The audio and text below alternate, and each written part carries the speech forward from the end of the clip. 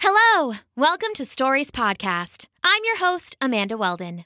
Today's story is called King Midas and the Satyr's Song, an adaptation of a Greek myth written for you by Daniel Hines. Today, we'd like to say a special thank you to Beatrix, Lucian, and Esme and their family, Maya and MJ Crone and their family from Bentonville, Arkansas, Lizzie and Jack Whitesell and their family, and August and Zula Crossland and their family from Barcelona. Thank you so much, Zula, August, Jack, Lizzie, MJ, Maya, Esme, Lucian, and Beatrix. You are part of what makes it possible for us to continue to produce fun new stories for our listeners. If you would like to support Stories Podcast and get every episode ad-free, head over to patreon.com/stories and join for just $1 a month. If you'd like access to all of our ebooks or to receive a thank you in a future episode, that's also available at patreon.com/stories. Now here's a word from our sponsors. Hey grown-ups. On the Nintendo Switch system, there's so many worlds you could explore. Like Hyrule, where I can fight enemies and save the kingdom with Link. That sounds adventurous. Or my very own island in Animal Crossing New Horizons, where I can fish whenever I want. Whoa, look at the size of that thing. You can find even more worlds to explore on the Nintendo Switch system. Games rated E to E10+. Games and systems sold separately. Hey grown-ups. Do you ever want to whisk your family away on a fun and exhilarating adventure? What if we helped you make it a possibility every single week? And from the comfort of your home, car, or wherever you are. It's the Cat in the Hat Cast, a weekly podcast presented by our partners at Purina. Your pet, our passion. Fill your week with sing-alongs, laughter, and a pinch of mayhem as you spend time with the oh-so-mischievous Cat in the Hat and his cautious pal, Fish. Tune in with the whole family, including your furriest friends, because when we spend time together, the fun never ends. You'll never guess what surprises the Cat in the Hat will pull out of his hat next. Follow the Cat in the Hat Cast on the Wondery app or wherever you get your podcasts. Thanks! Enjoy the episode. King Midas and the Satyr's Song. Once upon a time, in ancient Greece, King Midas was bored. You may remember King Midas as the man who wished for a golden touch and soon found himself cursed by golden food he couldn't eat and golden wine he couldn't drink. You'd think that would have taught him his lesson for good, but Midas was forever a misguided man. Misguided and full of a greed so strong he would have stolen the sun from the sky if he thought he could fit it into his purse without burning his fingers. "Bah, there's nothing to do," old Midas blustered, walking about his throne room. "I'm taking a walk through the royal woods. See that no one bothers me." He took off his robe and stalked out the door. Near his palace, the wilds of Greece were open to him, and wild they were. This was still the time of gods and monsters, where you were as likely to run into a centaur as you were a horse, and any random apple may contain a curse or blessing. So it wasn't much of a surprise when Midas soon came across a satyr playing his pipes. Satyrs were rogues, but of a mostly pleasant kind. They would play their tricks, especially on those who didn't respect nature, but usually were content to enjoy themselves in the woods. From the waist down, they looked like goats standing on two legs, and from the waist up, they looked like men, except for the great curving horns that adorned their heads. This particular satyr played his pipes beautifully, spinning a lively, rustic tune that soon had Midas tapping his toes. "Say, did you enjoy the song, King Midas?" the satyr said when he had finished. Midas was surprised that he was recognized for a moment, but then he realized this satyr was none other than Pan himself, god of the wilds and lord of all satyrs. "Finely played, Pan," Midas said. "What do you call it?" "That one is called a lore for Midas," the satyr said. "I wrote it for you, as I need your help, man." King Midas puffed himself up a bit. That Pan should need help from him made him feel royal and regal indeed. "Of course, my good man. Satyr, Pan," he said. "What can I do for you?" "Well, see, I've made a wager with Apollo," he said. We're supposed to have a musical competition this very afternoon." "You've bet your pipes against Apollo, the god of music?" King Midas said, shaking his head. "I think you play beautifully, but Apollo is music. It comes from him, rolls off him like heat from an oven. I don't see how you could win." At this, Pan laughed roguishly and shot Midas a wink. Well, see, it's my job to bring a judge to the competition," he said. "You come as the judge and declare me the winner." "Well, this sounds all well and good for you," said Midas, leaning on an old olive tree. "But why should I do that? We both know Apollo is sure to sound best." True, said Pan. "But if you declare me the winner, I'll split the prize with you. Apollo has wagered a golden lyre and a golden drum against my pipes and a bounty of fruit and herbs. Call me the winner, and the golden lyre is yours, my good King Midas." Now, any half-clever man would have learned their lesson when they turned their own kid to gold and nearly starved to death trying to eat golden food. But as we know, King Midas was not half-clever. He was maybe a quarter clever on a good day. But even that was pushing it. So, when he thought of Apollo's golden lyre, all heavy-bodied with finely woven strings like rays of sun, his mouth began to water. His palms began to itch. His hair began to sway and tickle like grass in the breeze. His brain began to sing to him, a simple chant that went, "Gold, gold, gold, gold, gold, gold, gold, gold." "I think," Midas said, licking his lips, "that we have a deal." "Perfect," said Pan, slapping the king on the back. "I'm supposed to meet Apollo at the river nearby. Come now, let's go win us a contest." Together, they made their way through the woods. It was a gorgeous day, with the birds singing and the critters of all kinds leaping and rustling about the trees. When they came to the river, it was even more lovely than before, because there sat Apollo. He was a tall and golden figure, holding the U-shaped harp called the lyre, sitting on a rock by the river.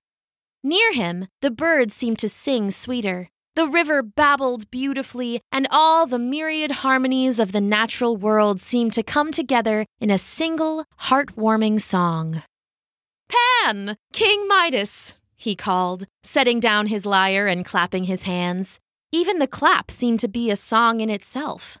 "I'm glad you've decided to come. Pan, I see you have your pipes, and Midas, you must be here to judge." King Midas nodded a greeting and took a seat on an old log. "You're exactly right, sir. I wouldn't miss the chance to hear two gods such as yourselves make music. I'm sure it'll be quite the show."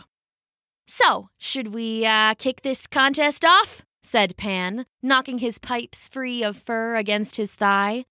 "We got our instruments, we got a judge." About that," said Apollo. "I think more judges are better than just one, wouldn't you say?" Well, said Pan, looking about nervously. "I suppose one could say that." "Good. Well, I invited a couple of our friends to be impartial judges," he said, shooting a sly look at King Midas. "Come on, Tmolus. Come now, Tethys." King Midas gaped as the two judges emerged from the wilds, quite literally. Tmolus was the spirit of the mountain itself, and Tethys was the grandmother of the fresh rivers that gave Greece life. Now, Pan immediately saw that he had been outsmarted. He was the god of nature, so the mountain and the rivers were his domain. He couldn't accuse them of being biased against him. If anything, they would look on him more favorably than other judges. "Hello, Tmolus. Hello, Tethys," he said. "It's lovely to see you on this fine day."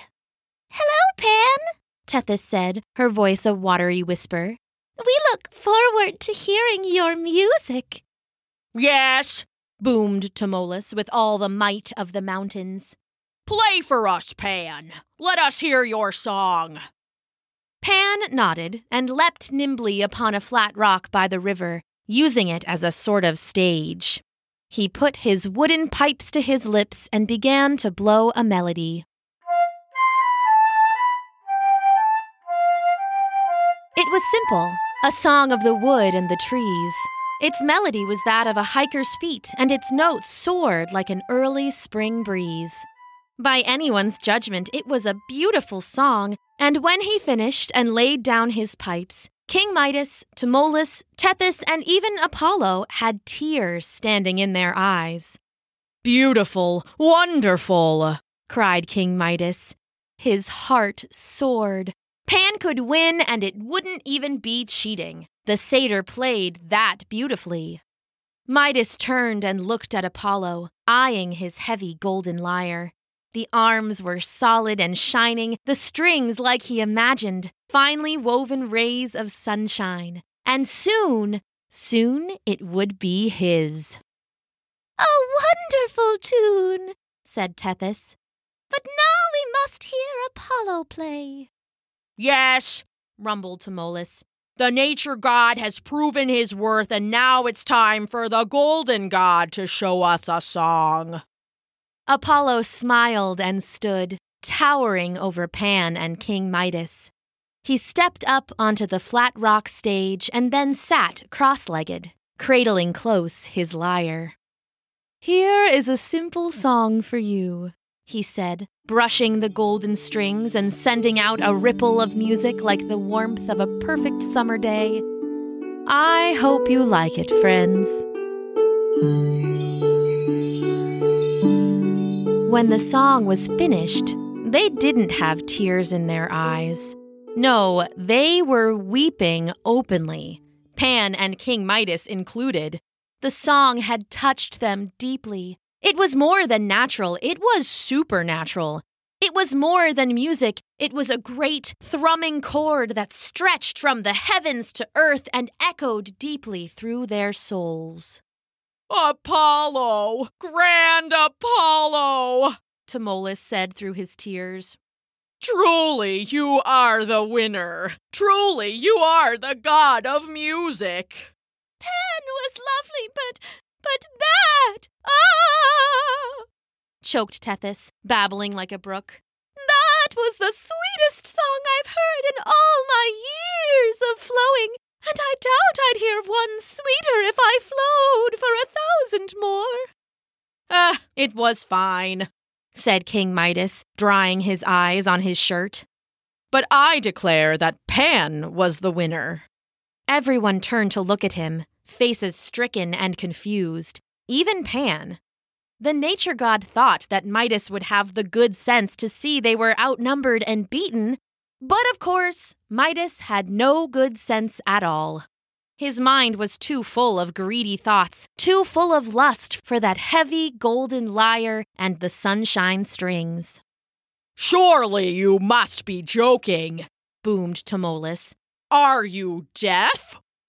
"No, not deaf," said Apollo, standing to his full height and towering above all but Tmolus the mountain. "Not deaf at all. He's simply a cheater." "Oh, what? A cheater?" sputtered Midas. "Well, I never." "You may be a king, Midas," said Apollo, "but I am a god of Mount Olympus. I can peer into your heart as easily as you'd peer into a window. I know of your deal with Pan. My hairy brother may be above my ability to punish, but you, well, I think you need a lesson in honesty." There was a flash of sunlight, so bright King Midas was left stunned and blinded. It was several minutes before he could think straight, and a few minutes more before he could see again. "What was that? A punishment?" He sat up, finding himself on the flat rock stage by the river. Pan, Apollo, Tmolus, and Tethys were gone, and he was alone in the woods. "What, was it a dream?" He shook his head, and it felt strangely wobbly. Had he hit it when he fell, he wondered? Leaning over the edge of the stone, he peered at his reflection in the river. Oh no! What have I done?" In the crystal waters, he saw Apollo's punishment. His human ears were gone. In their place, he had the ears of a donkey, growing tall and gray and hairy from the sides of his head. He moaned and they twitched and turned. From nowhere and everywhere, he heard Apollo's voice clearly through the wiry hair of his new ears. "Behave like a donkey, look like a donkey," he said, laughter in his voice. "Enjoy your reward." And King Midas lived the rest of his life in shame, trying to hide his secret from everyone. But the first time he needed a haircut, his barber saw. Midas swore him to secrecy, but the man couldn't contain himself. He whispered the secret into the river's reeds, and to this day, when the wind blows over the rivers in Greece, you can hear his voice on the wind. "King Midas has donkey ears! Pass it on!" The end. Today's story, King Midas and the Satyr's Song, was an adaptation of a Greek myth written for you by Daniel Hines and performed for you by me, Amanda Weldon, with original music by us both.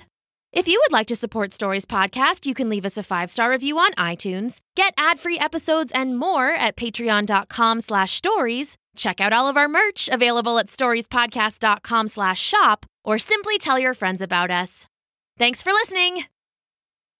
Hey, Prime members, you can listen to Stories Podcast ad-free on Amazon Music. Download the Amazon Music app today. Or you can listen early and ad-free with Wondery Plus Kids in Apple Podcasts. Grown-ups, before you go, tell us about yourself by completing a short survey at Wondery.com/survey. Hello! We're so thrilled to share that we've partnered with some incredible brands that we think you're going to love. Parents, if you're looking for items like a helper tower to get your kids more involved in the kitchen, or fresh activity books to work on while the family is listening to their favorite podcasts, look no further than the Stories shop. All you have to do is go to starglowmedia.com/stories to check out family-friendly brands curated by the Stories team just for you. That's starglowmedia.com/stories.